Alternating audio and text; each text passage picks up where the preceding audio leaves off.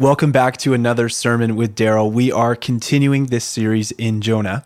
This is week 2. If you have not yet listened to week 1, I encourage you to pause here and check that out first. Today's message covers Jonah chapter 2, and Daryl begins by reminding us of the overarching theme of this book, which is God's heart for the city, and Jonah's struggle to accept that dimension of the God that he is called to serve. So Jonah flees in chapter 1 and is quickly reminded in chapter 2, in the belly of a saving fish, that he cannot outrun God. For the bulk of today's message, Daryl zooms in on the moments in the fish. He focuses on Jonah's prayer, both what it reveals to us about the nature of God and what it shows us about how we can pray to him. Let me pass it off to Daryl for week 2 in the book of Jonah. May the words of my mouth and the meditations of each of our hearts be pleasing and acceptable to you, O Lord, our rock and our Redeemer. Amen. We are a community following Jesus with a heart for the city and beyond. That is how we speak of ourselves as a church whose gathering place, whose sanctuary is located in the downtown core of one of the greatest cities in the world. We are a community following Jesus with a heart for the city and beyond. Following Jesus. Not just reading about Jesus, not just thinking about Jesus, not just singing about or to Jesus, but following Jesus. As we sang earlier in the service and as we sang last week, where you go, I'll go. Where you stay, I'll stay. When you move, I'll move. I will follow you. Whom you love, I'll love. How you serve, I'll serve. If this life I lose, I will follow you. We are a community following Jesus, getting in line behind Jesus, staying close to Jesus, right on his heels, with a heart for the city and beyond. With a heart for the city. I suggested last Sunday that we need to make a small adjustment in our identity and mission statement. A small adjustment with huge implications. I suggest we need to replace the article A with the pronoun his. That we change it from a heart for the city to his heart for the city. To Jesus' heart for the city. To the incarnate God's heart for the city. To the God-man's heart for the city. We are a community following Jesus, the living God in our flesh and blood, with a heart, with his heart for the city.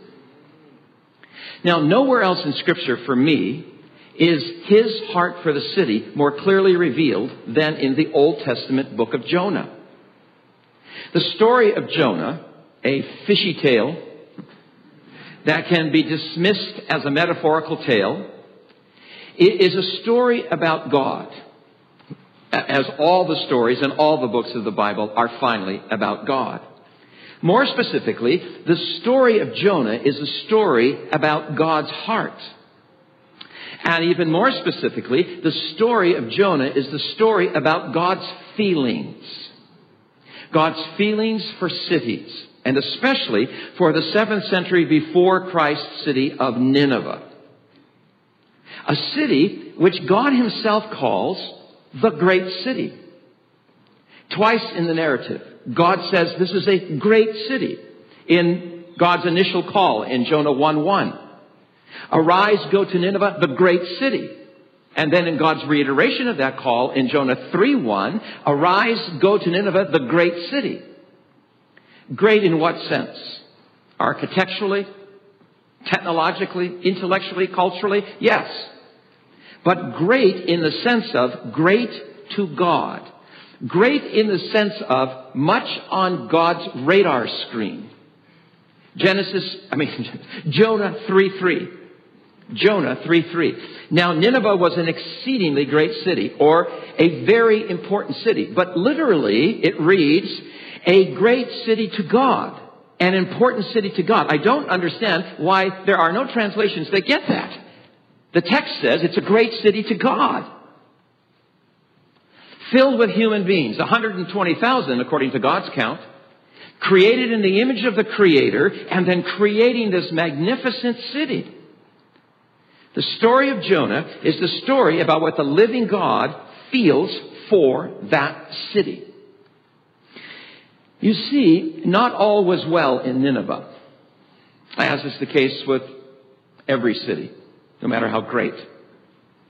We know that in Jonah's time, Nineveh experienced significant social unrest, demonstrations on the streets. Famine was spreading. Floods rose, contaminating the city's water supply. There was growing immorality, corruption, injustice, and violence.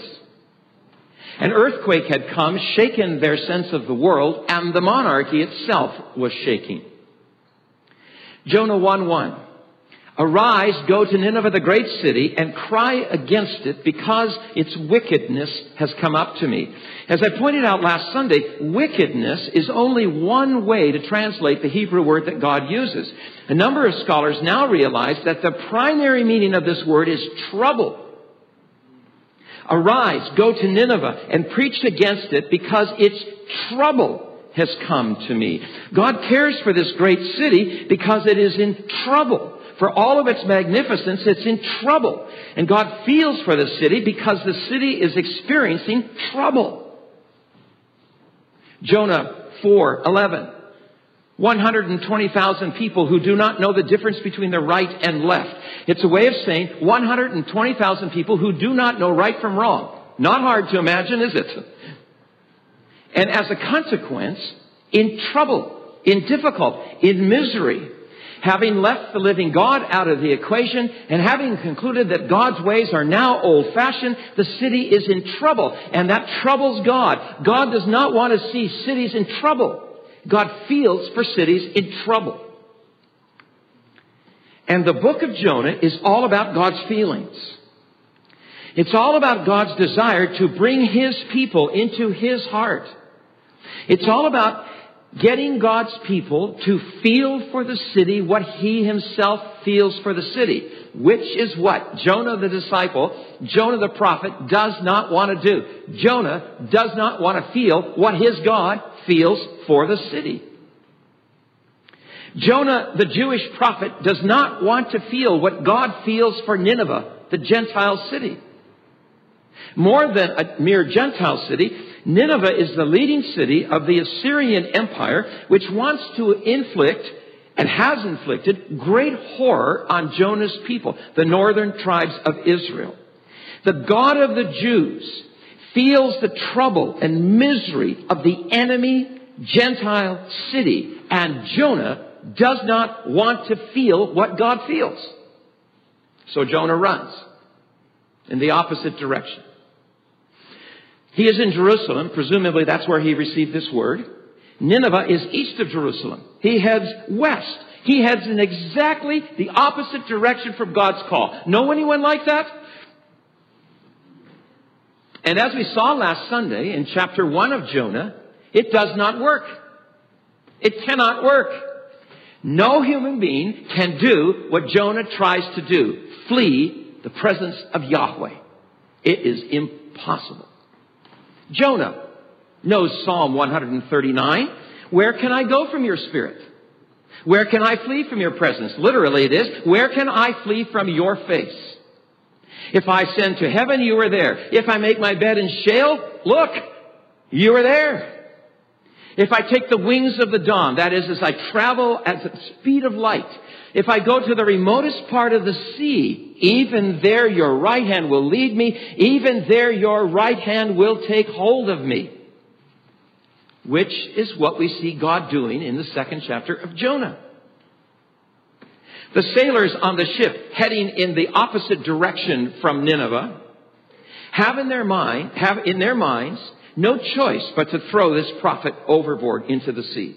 They do not want to do it. Bless their hearts, they don't want to do it.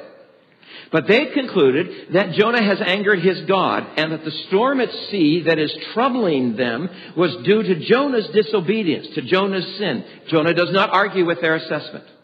Jonah 1:12, for I know that on account of me, the great storm has come on you. And reluctantly, the sailors throw him overboard into the sea. Down he goes, continuing the movement of his life that started when he sought to run from God. Down, down, down, down to Joppa to get a ride to Nineveh. Down into the hold of the ship to enter into unconsciousness so he doesn't have to think about God. Down into denial so he doesn't have to face reality that he knows. And down into the sea, way down, all the way down. But even there, your right hand will lay hold of me. In his great mercy, God rescues the disobedient, downward descending prophet. God sends or appoints or provides a great fish. Great city, great fish. To come and swallow Jonah and thereby save him from certain death. It is then that Jonah prays. On his way down, in the belly of the fish, Jonah finally prays. Jonah 2:2. I called out of my distress to the Lord, to Yahweh. While on board the ship, the Gentile sailors called on their gods. The Jewish prophet did not. Jonah did not. The captain of the ship had ordered everyone to call on their gods. Jonah didn't do it. That's because Jonah is unhappy with his God, because of God's feelings for the city that Jonah wants to see destroyed. When all the other passengers are in the storm-tossed ship, were calling out to their gods, whom Jonah knew to be idols, the mere projection of human wish dreams, Jonah did not call on his God, whom he confesses to be the God of heaven, the maker of the sea and the dry land. But when he began to experience fully the inherent consequences of his sin, when he began to go down, down, down, Jonah finally prays. Know anyone like that? And God hears Jonah's prayer, and God acts on Jonah's behalf, and by extension, acts on behalf of the city whose troubles have also come up to God. Jonah prays from the belly of a great fish. Now, let's just take a few moments and indwell this prayer and to explore it more fully. And let's do it in two phases. The first is, let's look at the God to whom Jonah prays. And then second, let's look at the prayer Jonah prays to this God. The God to whom Jonah prays is a God who feels, especially for those in trouble, and a God who is able to do something for people in trouble. The God who feels. As I said last Sunday, I'm using this word intentionally. I know what I'm doing in using the word feel. I know what I'm saying when I say God feels. I know it's an emotion word. It's a deeply emotional word. We meet this fact about the living God in the early chapters of the grand story that is being told in the Bible. Israel is in Egypt, suffering under the injustice and cruelty of the great Pharaoh. God meets Moses, who had become the great leader of Israel, out in the desert in a bush that is burning. And Moses hears words which would forever change his perception of life. It's Exodus chapter 3, verses 7 to 8. Critical text for the understanding of the Old Testament, but especially the whole Bible. Exodus 3, verses 7 to 8. God says to Moses, I am the God of your fathers, the God of Abraham, the God of Isaac, the God of Jacob. And I have surely seen the misery of my people in Egypt. And I've heard them crying out because of their taskmasters. And I know their suffering, and I have come down to rescue them from the troubles. The living God is the God who sees our misery, who sees our trouble. The living God is the God who hears when people cry out in their troubles. The living God is the God who knows. I know their suffering. Now, the Hebrew word that is used here is the word yada. And to know in a yada way means to know more than cognitively. It's the word that's used to describe the intimate knowing of a husband and wife in sexual union. Yada involves this intimate knowing that is cognitive but also visceral. It is mental but is also emotional. I know they're suffering. I feel their suffering. Now, I submit to you that this is what separates the Judeo-Christian God from all the other gods of all the other religions. Most religions will affirm 4 attributes of God. God is infinite, God is incomprehensible, God is indivisible, and God is impassible, or as the Greeks put it, apathetic, non-feeling. You see, for the Greeks, if God is to remain God, God cannot be affected by anything outside of God. God cannot be moved by anything outside himself. For in the Greek mind, that would imply that God might be able to be controlled by something outside himself. Therefore, God must not feel. God cannot experience emotions, whether pleasant or painful, which means God does not suffer. The divine one is impassible, apathetic, non-passionate, unfeeling. And this is the view held by most religions in the world today. So, for example, when our Muslim friends suffer, they can suffer for Allah, but not with Allah. Now, this view has also permeated its way into the Christian church. From the 2nd century to the 9th century, the impassibility of God, the apathy of God, was a tenet of orthodoxy. The living God cannot be moved by the realities of life, by the troubles of human beings, and still be divine. Oh, the church fathers spoke of the love of God for broken human beings. But that love was an attribute, not a feeling. To say that God has the capacity to feel for or feel with others implies that God might be able to be controlled by reality outside of God's self. It was the German theologian Jürgen Moltmann, who lived through the horror of the Nazi Holocaust, who is helping the church regain a biblical view of God. Moltmann argues that the church's fathers, from the 2nd century to the 9th century, the church's theologians, made the mistake of recognizing only 2 alternatives. Either God's essential incapacity for suffering, or God's being subject to suffering if God did suffer. And Moltmann argues there's a third option, namely, the voluntary laying oneself open to another, allowing oneself to be intimately affected by the other. At the burning bush, Israel discovers what Israel could never deduce. The living God chooses to be intimately affected by others.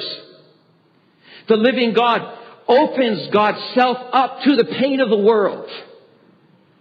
God is infinite. God is incomprehensible. God is indivisible. But God is not impassible. God is not apathetic. I have seen. I have heard. I feel my people's pain. And then I have come down to deliver my people. I have seen, I have heard, and I feel, and I come down. All the way down in and as Jesus of Nazareth. And Jesus clearly feels the pain. Nobody knows the trouble I've seen. Nobody knows but Jesus. That is the God to whom Jonah prays from the belly of a fish. As Jonah goes down, down, down, he prays to a God who's going to go down, down, down with him. And able. The God to whom Jonah prays is able to actually do something in the face of trouble. And this is what is being affirmed in the part of the story where God sends this great fish. This is the part of the story that's hardest to believe, is it not? Except perhaps in chapter 3, when a whole city repents. A great fish swallowing a man, enabling this man to stay alive for 3 days and 3 nights. Really? Martin Luther, the great reformer. This narrative seems almost unbelievable. Yea, sounds like a greater falsehood and folly than any fable of the poets. If it were not recorded in Scripture, I would regard it as a ridiculous lie. So what are we to do in our time with this part of the story? Some have done some research into other non-biblical big fish stories, and people have discovered that some people have been swallowed by whales and lived through the experience, albeit a bit shaken.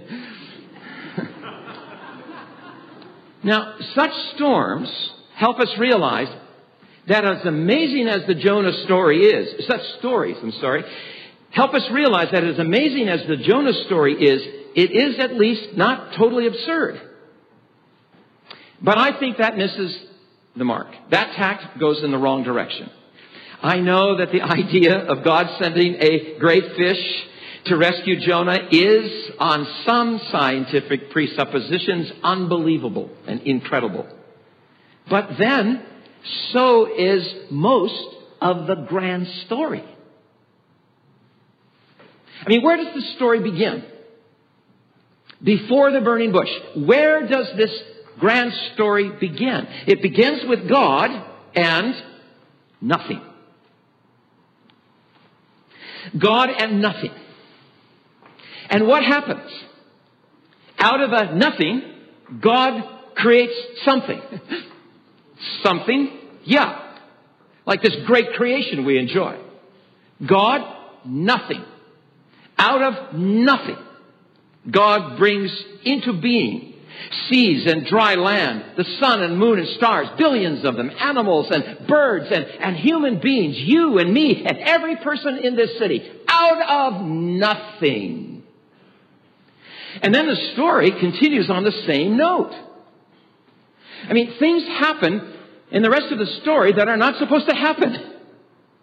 Things happen that no one ever thought would happen. The Red Sea is parted and millions of people walk across it on the dry land. Water gushes out of a rock in the desert.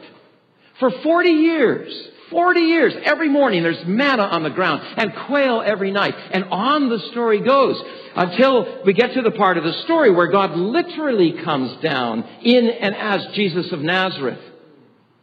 Conceived in a virgin's womb.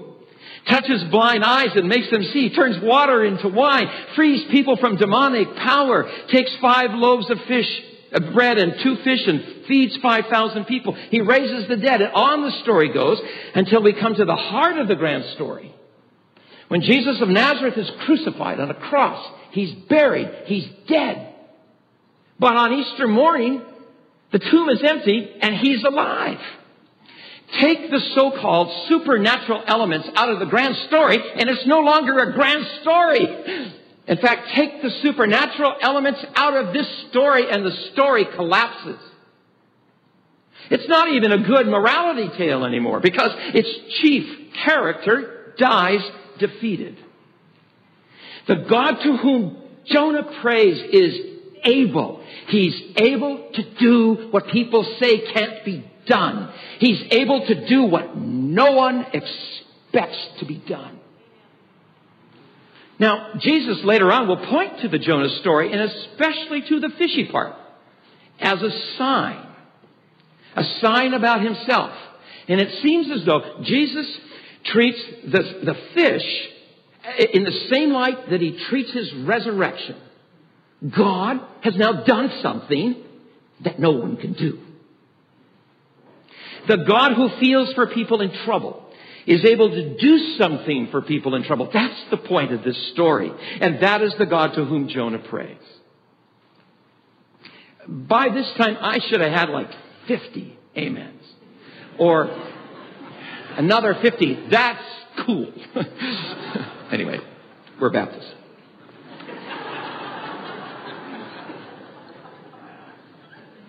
And what does Jonah pray? What does Jonah pray? Jonah prays a beautiful, poetic, hymn-like prayer. On his way down, in the belly of a fish, you might know that Jonah's prayer is also problematic to many people. They find it difficult, improbable that a man who is about to drown can pray this way. And some have even suggested that you can scissor out this prayer in Jonah 2 and the story can still hold. 1, 3, 4.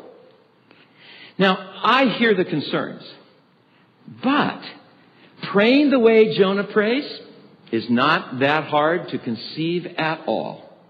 For the simple reason that Jonah was steeped in the prayer book of Israel, in the Psalms. Jonah grew up praying the Psalms. His parents taught him how to pray, praying the Psalms. And more to the point, as a prophet of Israel, he would also be steeped in the Psalms. The prophets had to know the Psalms. And I recently discovered, what I hadn't learned before, that the prophets were expected to be able to compose psalms. They were to be able to compose hymns. And that's why the works of Isaiah and Jeremiah and Amos and Micah are so full of psalm-like prayers and songs. In a crisis, in trouble, we pray what our minds and hearts were trained to pray, right? When the chips are down, we pray what our minds and hearts were trained to pray. Down in the depths, way down in the depths, in the sea, in the swirling chaos, or in a hospital room, we will pray what we've been trained to pray. Even if it's only, now I lay me down to sleep. I pray the Lord my soul to keep. If I should die before I wake, I pray the Lord my soul to take. Jonah prays the way he does in this poetic and hymn-like way because he was trained by the Psalms to pray this way. Now, if you know the Psalm prayers, you know that they are saturated, so to speak, with the image of falling down into watery chaos. It's all over the Psalms. One scholar puts it this way: the Psalms are brimming with watery imagery. And I like what he said. The Psalms are aquatic prayers. Psalm 69. Save me, O Yahweh, for the waters have come up to my neck. Boy, I can feel that line. I sink in the miry depths where there's no foothold. I've come into the deep waters. The flood engulfs me. Rescue me from the mire. Do not let me sink. I've prayed that many times. Deliver me from those who hate me, from the deep waters. Do not let the flood waters engulf me, or the depths swallow me up, or the pit close its mouth over me. Answer me quickly, for I'm in trouble. Having grown up on those kinds of prayers, Jonah has at his disposal all these words and images as he goes down, down, down. And his prayer follows the normal pattern of the prayer psalms. He names his trouble. He cries out in his trouble. God hears him in his trouble and acts on his behalf. And then Jonah gives thanks for God's mercy and grace in trouble. He names the trouble. I was sinking deeper and deeper. You hurled me into the sea, he says. Well, I thought the sailors had. Well, in the mystery of things, God was behind that. And Jonah knows that he deserved to have been hurled into the sea, into the very hearts of the sea. The currents swirled around me. All your waves and breakers swept over me. The deep surrounded me. Seaweed wrapped around my neck. He feels the consequences of trying to run. Jonah 2:4. I have been banished from your sight, he says. At least that's what he thinks is the case. It is, after all, what he wanted when he bought a ticket for Nineveh. I sank to the roots of the mountains, way down there in the water. The earth beneath barred me in forever. He sees himself headed for what the ancient Near Easterns thought of this underworld, this city way down below the sea. Way down. And then he sees himself getting close to Sheol, to the place of darkness and the dead. Another Old Testament scholar expresses Jonah's trouble. Having attempted earlier to flee to Tarshish from God's presence, he now finds himself destined for Sheol, where he will be permanently isolated from God. Jonah names the full extent of his trouble. And then cries out to God. Jonah 2:2, in my darkness, In my distress, I called out to Yahweh. It is what Yahweh invites us to do right from the beginning of the story. Call out my name. Some of us are old enough to remember that song. You just call out my name and you'll know wherever I am, I'll come running to you. Well, that's what Yahweh says. You just call out my name. Call it out. I love to hear my name. And when I hear my name, I run after it. Jonah 2:4. I've been banished from your sight, yet I look again to your temple.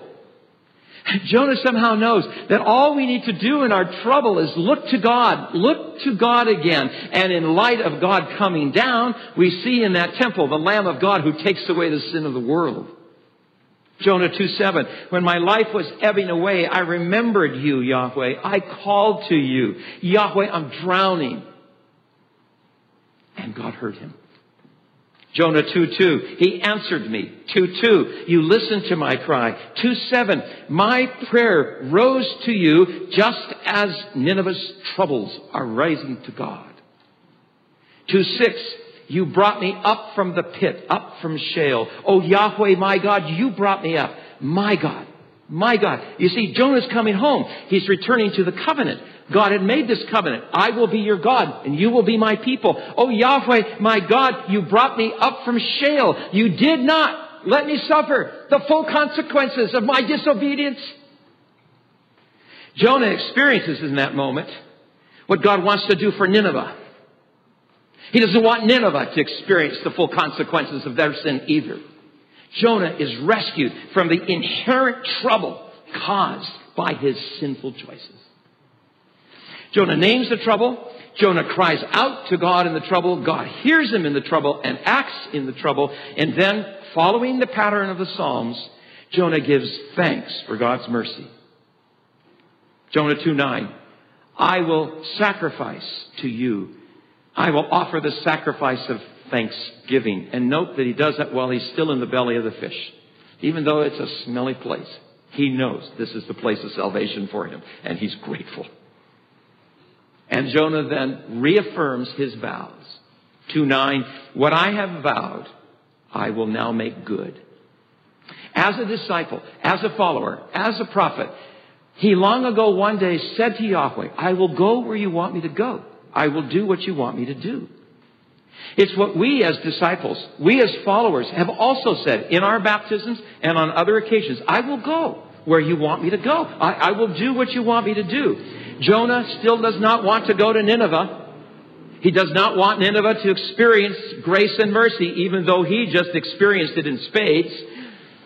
He doesn't want to go, but he wants to keep his vow. I think Jonah can sing the song we've been singing. Where you go, I'll go. Where you stay, I'll stay. When you move, I'll move. I will follow you. Whom you love, I will love. Not quite yet. Now Jonah says, no. I can't sing that line, but I did promise I would go. And he keeps his vow. And then he gathers the whole prayer under that great declaration. Jonah 2:10. Salvation is from the Lord. Salvation is of Yahweh. Of course. Those two words always belong together. Yahweh and salvation. For Yahweh is salvation. And when he comes to earth, he takes the name Jesus, Yeshua, which means Yahweh saves. Because the God to whom Jonah prays is the God who feels, God hears Jonah's prayer. And because the God to whom Jonah prays is the God who is able, God acts to save Jonah. Because the living God, the God of heaven, who made the sea and the dry land, feels for people in trouble, he hears our cry in trouble. And because the living God, the God of heaven, who made the sea and the dry land, is able, he comes into our trouble. And he does for us what we could have never imagined. Like sending a great fish. And like raising the crucified Jesus from the grave.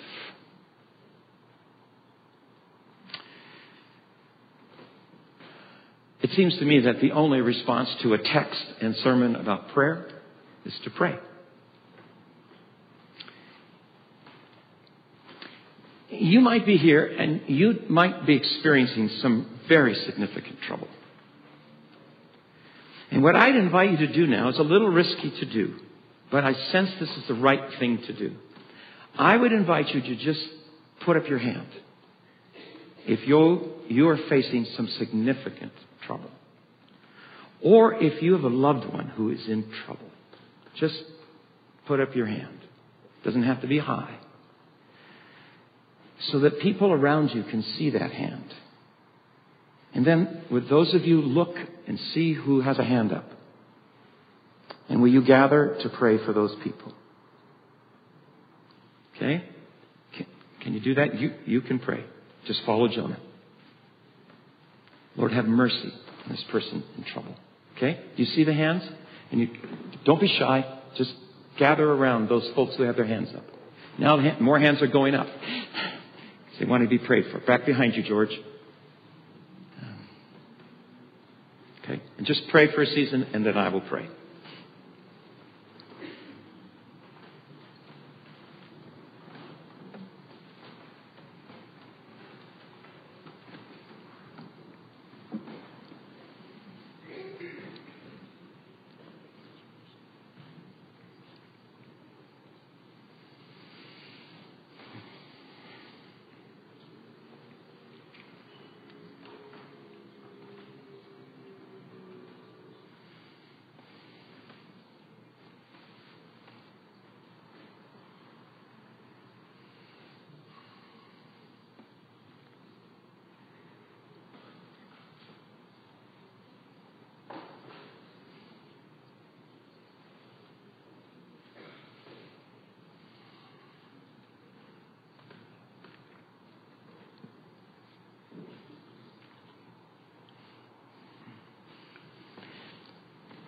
You might have been too shy to put up your hand.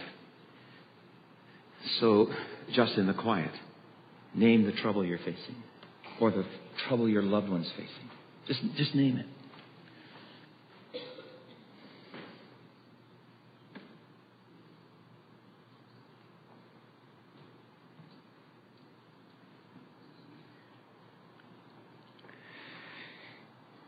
And then cry out on behalf of that person, or cry out for yourself.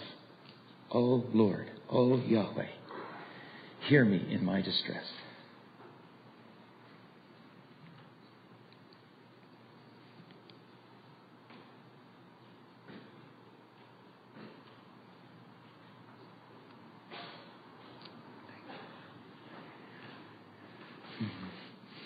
Oh dear God, thank you for the book of Jonah.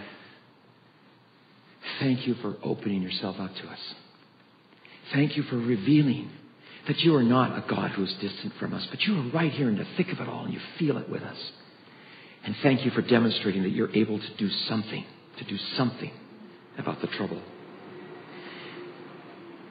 We don't need to tell you that all over there's trouble. And we don't need to tell you that many people don't know how to call out to you, so we do it for them.